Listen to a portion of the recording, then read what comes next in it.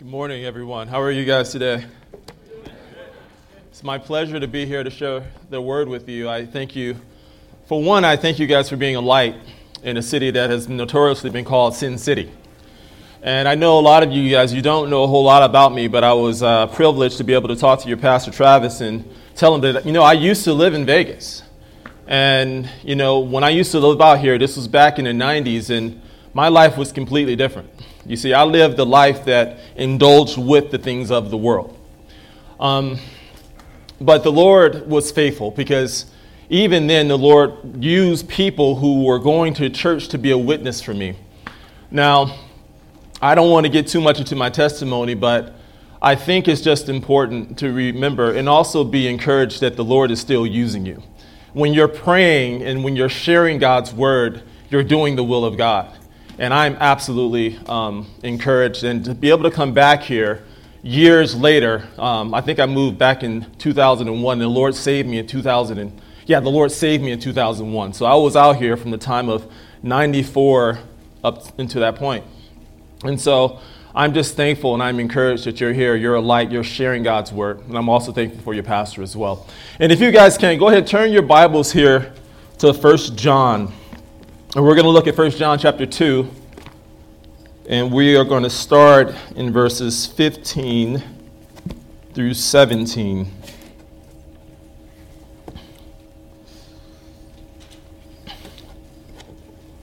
John, 1 John chapter 2, we're going to look at verses 15 through 17. And it was really interesting to me as well, because if you would have asked me in 96 or 97, are you a Christian? I would have said, yeah, I'm a Christian. I grew up going to church. In fact, when I used to serve, I was in the military, and I had dog tags, and it has a religious affiliation. And they would say, oh, are you a Christian? I'm like, yes, I'm a Christian. My dog tags, they say Baptist. Of course I am. I'm an American. Of course I'm a Christian. But the truth of the matter was, I was not a Christian.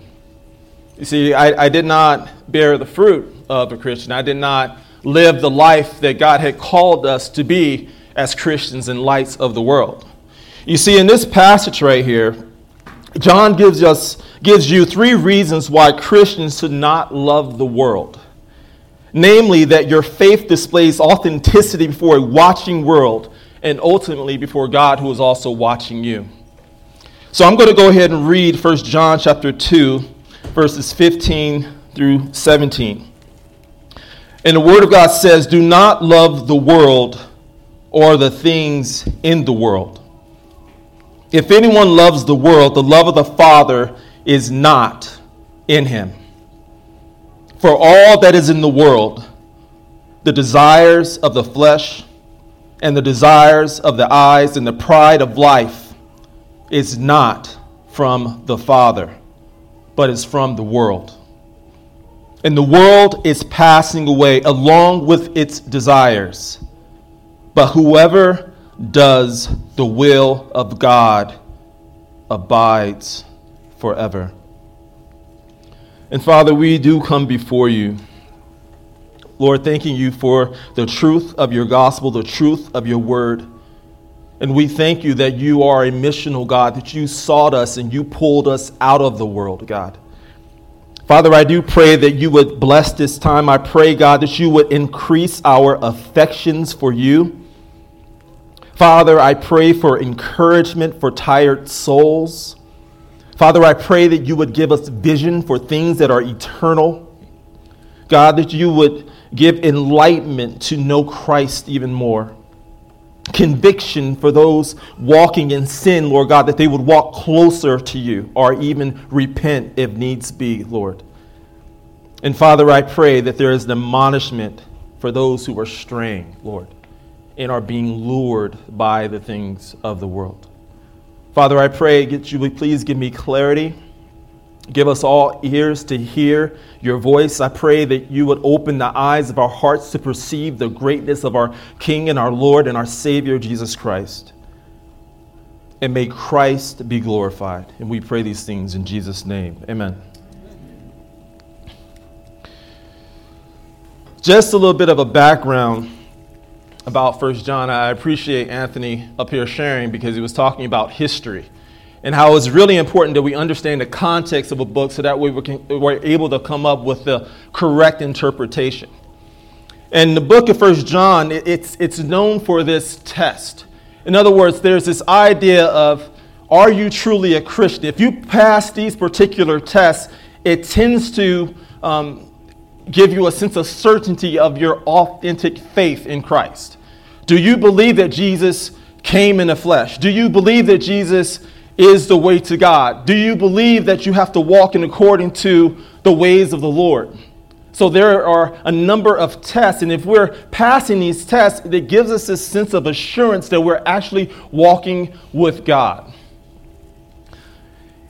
Many will say that this might have been pre-Gnostic teachings, meaning that there was this idea that there was this secret knowledge. You had certain sects that would say that, well, Jesus did not come in the flesh. And so this is why you're seeing John saying that you have to believe that he actually came in the flesh. They were denying that. And so you have these different sects that would say that material things were evil and spiritual things were good. You had some would hold on and say, well, we have to have an ascetic lifestyle, so we're going to deny anything of the flesh. Or you have some who had more of an antinomian lifestyle, meaning that, well, I'm just going to do anything in my flesh, and it's okay because it doesn't really matter. You see, this teaching was starting to have an effect in the church. And so John, just as a pastor should, he is encouraging them and he is admonishing them to, hey, don't give in to the ways of the world. Don't give in to this false teaching. And so he gives this command right here in verse 15. Do not love the world or the things in the world. And what is interesting about John is that he doesn't give an imperative. He doesn't give a command all the time. If we were to just look at this little epistle that has 2,100 words, there are a total of 11 commands. If we were to compare this epistle with, say, Ephesians, which has about 2,100 words as well, there's over 40 commands. In other words, Paul the apostle gives 4 times as many commands in one epistle as opposed to John. John, so when he gives a command, our ears should perk up. It's kind of like having that older man in your life that he doesn't seem to talk a whole lot, but when he does, it's really profound. And so you like, okay, well, he's speaking. I really want to listen to what he has to say. So John is the same way. So when he's given an imperative, it's like, whoa, I have a lot of respect for this man. I really want to listen. So John says, do not love the world. Another interesting thing is that John is also known as that apostle, the apostle of love. This word in Greek, the verb to love, agapao, is used about 100 and something times in the New Testament. In John, he uses it 68 times. He's always talking about the love of God. He was the disciple who laid his head on the breast of Christ. He is the disciple whom Jesus loved. He speaks with a sense of tenderness. So it's not so much, don't do this, don't do that. It's like this grandfather who's very loving and compassionate and warm, and he comes alongside you and he puts his arm around you and says, do not love the world.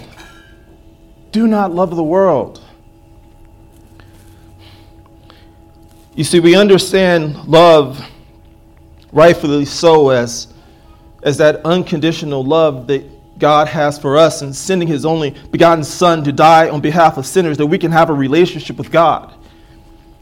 But here, this word for love, it means to have warm affections, to have an allegiance for something. And so when we're talking about the world also, it's not just the created universe. It's not just the things in the earth. It's a realm. It's a system. It's a particular group of people who are contrary to God. They're in opposition to God. John, he has a lot to say about the world. You see, if we were to flip over, look in 1 John 5:19. Again, because he has a whole lot to say about the world. And he says, we know that we are from God, and the whole world lies in the power of the evil one. You see, the world is under the sway, it's under the allurement, it has an allegiance to the so-called God of this age, Satan. It's demonic, it's sensual, it's anti-God, it doesn't want to serve God, it is in opposition to God. We see that all the way back when Adam and Eve, when they rebelled against God. And ever since then, sin came into the world, death came into the world, and because of that, the world has constantly been in opposition to the God of the world, the God of creation. So when we're talking about the world, we're not just talking about the universe. We're talking about a particular group of people who are under a system, who are against or oppose God. And he goes on, go back to 2:15. And he says, don't not only not to love the world, but do not love the things in the world. You see, the things in the world is the stuff that would draw you away from God. The stuff can be things that we desire more than God in his ways. It is to covet. It is to have an idolatrous desire. It's to serve the creation rather than the creator. This does not mean we cannot enjoy the things of God, because God gives us things to enjoy. And even Solomon in the book of Ecclesiastes says, enjoy those things that God gives you. The world, the things, the matter, those things are not necessarily evil in and of themselves, but when those things, those desires for those things are greater than God, that's when the issue is. So John is saying, do not love the world nor the things in the world. Let me give you some characteristics of the world. Look at 1 John 3:1. And he says, see what kind of love the Father has given to us. This is the children of God, that we should be called children of God. And so we are. The reason why the world does not know us is that it did not know him. We can look at legislation. We can look at the things that are being passed today. The world doesn't know us. It doesn't embrace us. It doesn't like us. Look at 1 John 3:13. 1 John 3:13. Do not be surprised, brothers, that the world hates you. Again, getting back to what Anthony was saying earlier, talking about history, the history of the church. We have, I don't know if you guys know that we have been blessed in this country and probably experienced more peace with God and peace with man than probably any other time in history. The church, the people of God, has always been a minority, always been persecuted. And we can look all the way back to the 1st, 2nd, and 3rd century when they used to take Christians, they would actually burn them as lamps. They would be light for the light. They would be light for the night. It was brutal. But yet, people did not deny who Jesus was. Recant. Polycarp, he was talking about his Lord Jesus, how he served him for 86 years and how Jesus was always with him. How can I deny my Lord? We live in a time period today where how can we deny our Lord who has done so much for us, who has called us to himself? Look at 1 John 4:3. And it says this, in every spirit that does not confess Jesus is not from God. This is the spirit of the Antichrist, which you heard was coming and now is in the world already. The Antichrist is in the world. And if we were to read the entire book, we also know that there are many Antichrists, meaning that people are opposed or they're against Christ. They're in opposition to Christ. They deny that he is Lord. They deny that he is the Savior of the world. They deny that he is fully God and fully man.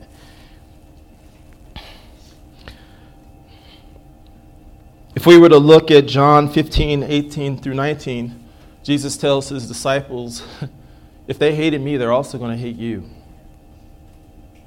And he also says, they hate me because I declare and I speak and I say that their works, their deeds, they're evil.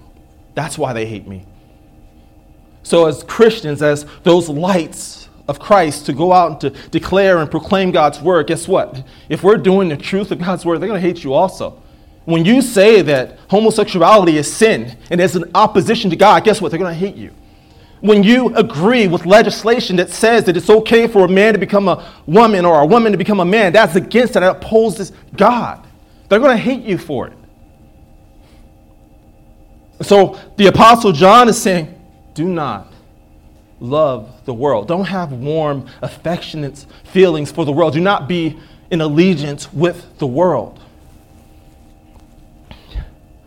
The world, you see, is a system, the inhabited earth that seeks to corrupt, pervert, and lure mankind away from God, and that results in eternal separation from the creator of the earth.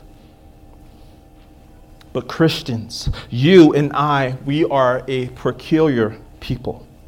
Overcome the world because of our faith in Jesus. Look at 1 John 5, 4 and 5. For everyone who has been born of God overcomes the world. And this is the victory that has overcome the world, our faith. Who is it that overcomes the world except the one who believes that Jesus is the Son of God? See, you and I, we overcome the world because of what Jesus has done. He brought us out of the world.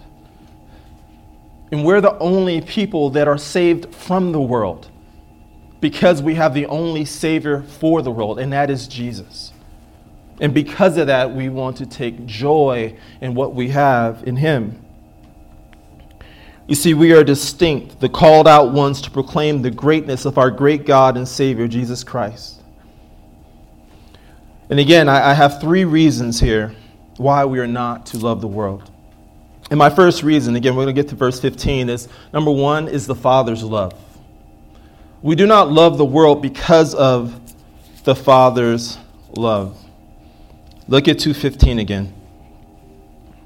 And it says right here, if anyone loves the world, the love of the Father is not in him. And this love, it's objective, meaning that God is the object. He is the person that we love. We seek Him, we pursue Him, we have our allegiance with Him. But we also have to understand that this love, it's not in and of ourselves. The Bible tells us that no one seeks God. There is no one who understands. So God, in His great mercy, He originates that love by sending His Son Jesus to die on our behalf. Christ loves us by dying on our behalf. If we look at 1 John 4:10, again, let's see what John has to say. He has a lot to say about love. He says, and this is love, not that we love God, but that He loved us and sent His Son to be the propitiation for our sins. That word propitiation means that Jesus took our place. When He went to the cross, it should have been you and I. He took our place. He took our penalty. But not only that, but He gave us His righteousness. He was perfect. He was righteous. He was holy. And so when the Father looks at us, He looks at us through the blood of Christ, and He says, righteous, declared righteous. I don't have to do anything to earn that anymore. That's the goodness of God's love. And because of that, the Father, God, He becomes the object of our love. We love Him because He first loved us. And this kind of love also has no rivals. There is no competition for our love for God. Again, love is not mere duty, but an affection for God and the things of God. You see, love, it originates from the heart. It motivates our every move and empowers us in steadfast acts and keeps us from coveting heart that would compel us to be lured by competing allegiances of the world. That's what the love of God does in us. It lures, or it keeps us in Him. But the thing is that if we lack this love, it discloses your true identity. If we don't have a love for the Father that is expressed through loving His people in the church, that is expressed as to being able to leave an imprint of Christ wherever we go, whether it's work, school, or what are our spheres of influence, it's probably because there's a disconnection there, that we truly don't have the love of God in us. So if we don't have that love, it's an indication that something is wanting. If you do not love God by keeping his commands and precepts, it is an indication that your faith may not be genuine. John says very clear, if anyone loves me, if anyone loves the world, the love of the Father is not in him. You see, it is a scary thing if your affections are for the things of the world more than the Father. You see, it is a scary thing that if your loyalty is to the world rather than the God of creation. It is a scary thing to be in the grips of the world and its sway, allured by passing pleasures of sin. That is contrary to who God is. And I also have to say that this is not works.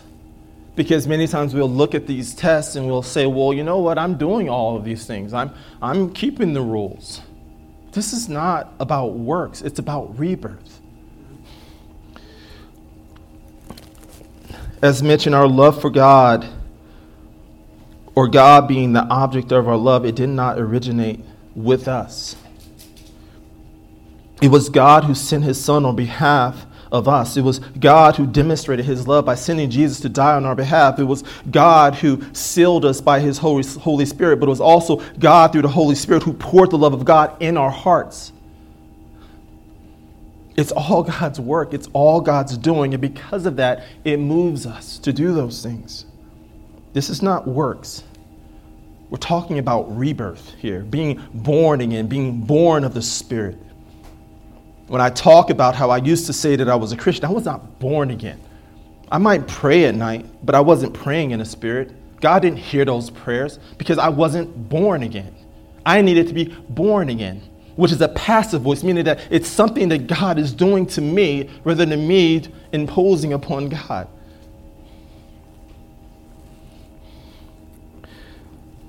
When we look at this verse as well, it also does not mean that there is no temptations for Christians. It says very clearly, if we were to look at James 1:14, he says, but each one is tempted when he is drawn away by his own desires and enticed. Then when desire has conceived, it gives birth to sin. We still have the flesh, the carnal side of us. We still have this part of us that awaits the redemption of our bodies, that still is in want of things of the world. And so we, like Paul, we want to put to death those deeds of the body. We want to crucify the flesh. Paul says that I die daily. That has to be our attitude. And Jesus also says in Luke 17:1 that it is impossible for temptations to not happen. We will be tempted. We will be entertained. But will we give in to it? You see, the difference between the Christian and the person of the world is that the person of the world, there is no conviction. They just kind of do and indulge and kind of do any and everything that they want to do. The Christian will battle. He'll fight. And as he continues to know more in Christ and his mind is being renewed more and more into the image of Christ, he starts to walk more and more like holiness. This is what we have this word called sanctification. There's this process of becoming more and more like Christ. You know, when I got saved, I knew I shouldn't hit anybody. But then I started to recognize that, the motive behind my wanting to hit that person is not good either. When you're walking with God, your heart starts to get disclosed and you start, no one else can see it. There's a conviction that's already internal. And I think many of you already can recognize that as you have been walking with the Lord and maturing more and more with the Lord. Christian, you do not love the world because of the Father's character. The Father's character. Look at verse 16. And it says, for all that is in the world, the desires of the flesh and the desires of the eyes and the pride of life is not from the Father, but is from the world. See, the Apostle John now gives more of a description of the world and the things in the world, referring back to verse 15. You see, these three descriptions are an abhorrence against God. If we looked at, for instance, in Romans 8:13, it says the fear of the Lord is to hate evil. Pride and arrogance and the evil mouth and the perverse mouth I hate, says the Lord. God hates sin. I know we don't like to talk a lot about God's hatred, but he actually does hate the sinner who walks in that sin. He hates it. The sinner is opposed to God. In the world, it doesn't want to abide in the Father's character, his goodness, his morality, his ethics. See, the world, it's sensual, it's lustful, it's demonic, and it originates from Satan and his minions, and thus they are earthly. You see, those who do the things are not of God. That is those who practice them, those who seek them or finds pleasure in them. And what we see in verse 16, he starts to give a greater description. He talks about the internal desires and also the external desires. Again, look at verse 16. For all that is in the world, the desires of the flesh. The desires of the flesh. Now, this word desire or lust, it could be used. You can have a good desire for some things. Paul talks about, I think it's the Corinthians, how I desire your holiness, essentially. But in this case, there's a negative connotation. There's this desire for things that are inordinate, desires for things that are in opposition to God's character. And then when we look at the word flesh here, the word flesh could be understood as the body parts or the physical body, but here it's speaking of carnality. It's talking about the sinfulness of man. It's talking about the sensual desires. It talks about depravity. It is within, it's internal. It's because I'm internally, or I have depravity, that I desire things that are contrary to who God is. Again, if we were to look at that James passage, it says that God cannot be tempted by sin. So you can put all the temptations in front of God. God's like, I'm not tempted by it. But he put it in front of us. Because we have this internal desire, it desires those things. It's lured. And we can give in to those temptations. So again, John is saying, do not love the world. Why? Because the desires of the flesh. But we also see that there are external desires as well. Look at here in verse 16 again. He says the desires of the eyes. Again, the desires or lusts have to do with inordinate desire. But here we're dealing with the desires of the eyes. This lust, desire, is outward. Unlike the desires of the flesh that are within or internal, this desire is aroused by outward or external stimulus. And it's like a dog who has a big piece of meat placed in front of him. He starts to salivate over it. And he wants to go after it. It's kind of like, I don't know if you guys ever do this, but you're watching television and you see people who are really fit and they're working out, and you have this desire, like, oh, I'm going to work out. It might only last for a little while. But still, you're being stimulated by an outward stimulus. Same idea here. There's this desire that when we see it, we just want it. We have biblical examples of this. If we look at Genesis chapter 3, what happens with Eve? She was told not to eat a particular fruit. But when Satan came alongside her and tempted her, she saw that the fruit was desirable. She saw that it was pleasant, and she took it and she ate and she gave it to her husband. There is another in the narratives in Joshua, when Israel's going to go conquer the lands that God had promised them, there is a man by the name of Achan.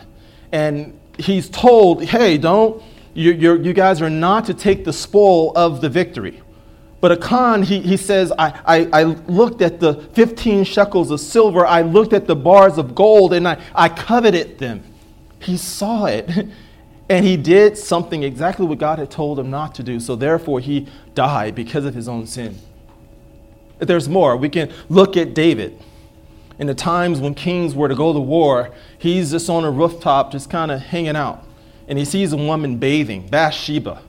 He lusts for her, he desires her, he gets her, and what does he do? He has an adulterous affair with her. And God says the sword, because of that sin, shall not depart from your house. And it wreaked mayhem for the rest of his kingdom years. So you and I also can be lured, even though we are Christians. But again, the world, they're characterized by these desires that are contrary to who God is. But there's more. When we think about the eyes, we can also think about our Lord Jesus. You don't have to turn there, but Matthew 6:22 and 23, Jesus says, the eye is the lamp of the body. So if your eye is healthy, your whole body will be full of light. But if your eye is bad, your whole body will be full of darkness. If then the light in you is darkness, how great is the darkness? You see, if your eye is good, your whole body will desire good things. You would listen to what Paul says, set your mind on things above, not on things on the earth. We would love the things of God. Christian, you and I, we have been delivered from the corruption of the eyes that are within. And so we can have a desire for the things of God. You see, when we have eyes, when our eyes are blind, and again, you see this all throughout the scriptures with Jesus. When he heals and he does miracles and he heals the eyes of the blind, it was an indication that he had the power to open blind eyes. And when we talk about the solution to the blindness, this is exactly what Jesus does. The Bible says in Proverbs 20, verse 12, the hearing ear and the seeing eye of the Lord, he is the maker of them all. If we were to look at Psalm 146, verse 8, it says that the Lord opens the eyes of the blind. When we look at John chapter 3 and we see Jesus interacting with Nicodemus, he says no one can enter into the kingdom unless one is born again. Jesus opens our eyes that we are able to behold the glory and the wonders of God, making us a peculiar people, separate people, distinct from the world. It's all of what he has done. So we see the desires of the flesh, the desires of the eyes, but there's also the pride of life. He said, it's not from the Father, but it's from the world. And this word pride, it's only used 2 times in the New Testament. And it speaks of arrogance or having this pretentious nature. The idea is one making more of himself than he actually is. It is a man who thinks he is sovereignly in control of his own life. Get what I just said? This is a man who sovereignly thinks that he is in control of his own life. It's kind of like if you can believe it, you can achieve it without acknowledging God. I can do anything that I want to do. I behold my own outcome. Turn your Bibles to James 4, 13 through 16. Let me read something for you. And I think that captures this as well. James 4, 13 through 16.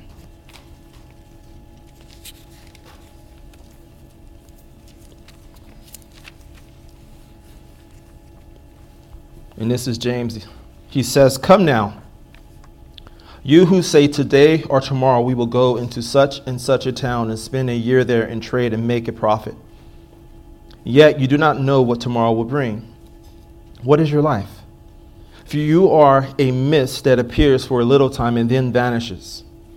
Instead, you ought to say, if the Lord wills, we will live and do this or that. As it is, you boast in your arrogance. All such boasting is evil. So whoever knows the right thing to do and fails to do it, for him, it is sin." And this is what the world does. And this is sometimes things that we can be guilty of. You say, well, I'm going to do X, Y, and Z. I'm going to go get this job. I'm going to do. But instead, we need to say, if the Lord wills. God is always in control of everything. But then, turn back to 1 John 2, 16.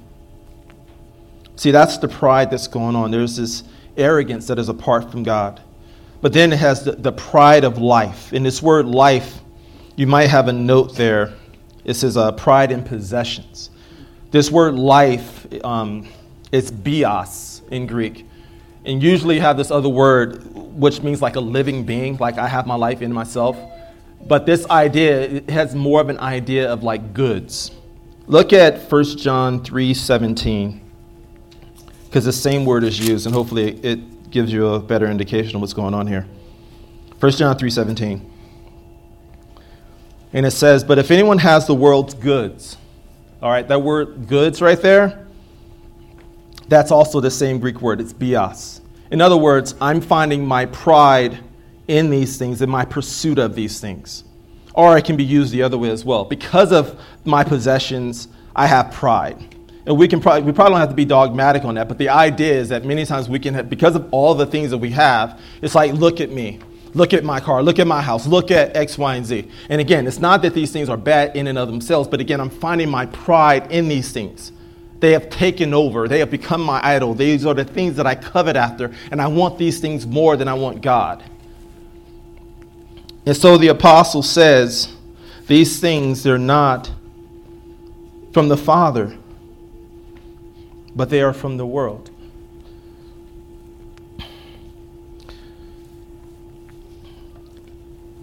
Remember, even though we're Christian, we can still sin. And we can still give in to some of these particular sins that we're seeing in here. This is what was going on with the Christian John was addressing at that particular time. Remember, the book of John is about authentic Christianity. There were teachers that were coming around wanting to entice true Christians. They wanted to tickle their ears. Same thing today. Turn on, I don't even know the networks anymore. You turn it on and health, wealth, prosperity, you just believe it enough, and this is not the gospel. It's not the gospel. It's not what Jesus died for. And you have people who are coming and parading, and they're coming in and trying to get you, trying to allure you. And they don't stick around. And if we were to look at 1 John chapter 2, verse 19, it speaks of these teachers who were coming in. They went out from us, but they were not of us. For if they had been of us, they would have continued with us, but they went out that it might become plain that they all are not of us. Someone's works eventually will manifest itself. And it's not just teachers. Many times we can see it, people in our own congregation. How many people I've known that I've walked with, went on missionary trips with, who seem to confess a right relationship with God only later to see them falling. And we say, well, did they lose their salvation? No, they were never saved. They never knew Christ. People who will confess that they believe Jesus, but they don't go to church. People who say that they believe in Jesus, but they don't do what God calls them to do in the Bible. Over 50, 60% of this country says that they're Christian. Where is our country headed right now? It opposes God. And we don't want to be that way. But then some of you might say, well, I'm not as sinful as others. This does not mean that a person is as sinful as he can be. You might be in the congregation today and you say, well, I'm not as bad as Hitler. I'm not as a murderer or an adulterer. I never killed anyone. In fact, I give the good causes. I'm a good person. Jesus clearly told the young rich ruler, why do you say that I'm good? No one is good but one, that is God. You see, you might be good when you compare yourself to others. You might be good because you do a few more good works than others. You might be good if you do these things, but that's not the standard. The standard is God, and He's perfect. And frankly, if you believe that you're a good person, you're going to die in your pride. And I'm not talking about a physical death. I'm talking about an eternal separation from God. Though you may not sin as evil as the rest of the world, you are still guilty before a holy and a just God, because God is absolutely holy, absolutely perfect. There is no darkness in God. There is no sin. There is no mistake with God. We all fall short of the standard of God. If we're not born again, we are under the power of the world. Whether you think it's a little sin or a big sin, you're still guilty. And I would plead with you, if that's you, that you would put your faith in Christ and not being a good person. Christian, you are not to love the world, number 3, because of the Father's will. Look at verse 17. And it says, and the world is passing away along with its desires. but whoever does the will of God abides forever. Again, the world opposes the Father's will. When I say the Father's will, I'm speaking of his precepts, his commands and laws. You see, the world rejects God's will and instead follows the dictates of their own hearts. The world follows its own rules, its own laws, and again, it's anti-God. This has been the problem since Adam and Eve when they ate the forbidden fruit, thus causing sin to come into the world that resulted in death. This death is more than physical, it is spiritual. Men, because of their rebellion against God, are spiritually dead. You see, in God is life, and the only way to have that life is to have faith in his Son Jesus, entrusting yourself to his lordship. It is to believe that God came as man, fully God, fully man, to bear the sins upon himself at Calvary for you and for me. It is to believe the resurrection, which is the means by which we are justified. But the world, it rejects this. The world rejects the Father's will. And the result is it is going to pass away. Because of the world's rejection, it's going out of existence. And this word, when we talk about passing away, it's to disappear. And because it is a present tense, there is this consistent or continual passing away. In other words, it is in the process of going out. Oh, you might ask, well, how is it passing away? It seems like the world just continues on. And I think if you were to look at 1 John 2:8, it helps to shed a little bit more light on this. And it says, at the same time, it is a new commandment that I am writing to you, which is true in him and in you, because the darkness is passing away and the true light is already shining. When we talk about that light, if we go back to John chapter 1, or even think about Jesus when he says that I am the light of the world, he is that light that is shining. And if we were to look at John chapter 1, verse 5, it talks about how the darkness, it could not overcome. It could not comprehend. It could not conquer that light. And as Jesus is the light of this world, guess what? We are still going to be here. And if we pass on because we suffer, guess what? We're going to be with the Lord. But there's this idea that the world and its lust, its darkness, it's passing away. Why? Because Jesus is the light. He's on the throne. Turn your Bibles to John chapter 3. Hopefully this give a little bit more clarity. John chapter 3. We're going to look at verse 18 and 19. 18 and 19.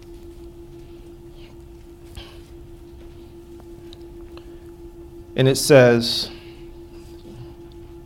and this is our Lord speaking, Jesus says, whoever believes in him is not condemned. But whoever does not believe is condemned already, because he has not believed in the name of the only Son of God. And this is the judgment. The light has come into the world, and people love the darkness rather than the light because their works were evil. Now, let's go back to verse 18 and just underline that condemned already. It's like the punishment, or the verdict has already gone out. Already guilty, already condemned, already judged. It just awaits that final time when Jesus is going to come. And so the John, the apostle, seems to be speaking of an already and not yet idea of what's going on. Already the verdict is going out. But there's still execution that's going to happen later on. And if we look later on in John 2:28, it talks about the appearance or Jesus' return when he's actually going to rule and conquer. And that's what we await. And so in God's eyes, and just as Peter says, one day or 1,000 years is one day as the Lord. God is outside of time. From God's perspective, it's already done. This is what John, I believe, is talking about in this particular passage. If we were to also compare this to Paul's theology, 1 Corinthians 7:31, he says the same thing. For the present form of this world is passing away. Paul the apostle believed the same thing. In the context, He was urging married couples to godly living because the world and all the things in the world, they're temporary. Same with us. Everything that we may acquire here right now in this life, it's temporary, it's transient. We want to store up eternal blessings. But instead of being like the world, we want to abide in the Father's will. And again, if we were to look at 2:17 again, and it says, but whoever does the will of God abides forever. See, contrasting the carnal world is the one doing the will of God. The doing is, again, a person whose life is marked by consistently doing what is pleasing to God. And what is the will of God? Let me just read this. 1 John 3:23. And this is his commandment, that we believe in the name of his Son, Jesus Christ, and love one another, just as he commanded us. The will of God is to keep the commandments of God, namely believing in the Son, God, Jesus, the Savior of the world, who gives light that we no longer walk in darkness. And the second aspect of God's will is to love one another. Now, this kind of love is selfless, seeking the best for brothers and sisters. It's not self-fulfilling. It has objects of our people become the object of our love. It's an expression of God working through us to others. See, people in the world will show affection and love for one another, but if a person does not believe in Jesus, he is still a part of the world and its systems. The world corrupts and perverts truth. The world will tell you same-sex marriage is okay. The world will tell you it's okay for a woman to become a man. I've already mentioned this earlier. They may parade around, cheer, and show great affections for one another, but still, this is not biblical love. You see, God is the determiner and the definer of love. And if we're not loving the way that God has called us to in the Bible, it's not real love. It's passing, it's fleeting, it's temporary. The person who abides in God's will by consistently believing in Jesus and keeping his precepts, it shows evidence of belonging to the family of God. Again, the book of 1 John is considered as test. That is, John is laying out several arguments that helps to validate the mark of a true Christian. It is the test that we use to examine our lives in light of God's truth. Do you love the church? Do you confess that Jesus is Lord? Do you confess that Jesus came in the flesh? Do you confess that Jesus is fully God and man? And if you do not confess that, it's probably because you're not really in the Lord. It really comes down to this when we think about this passage.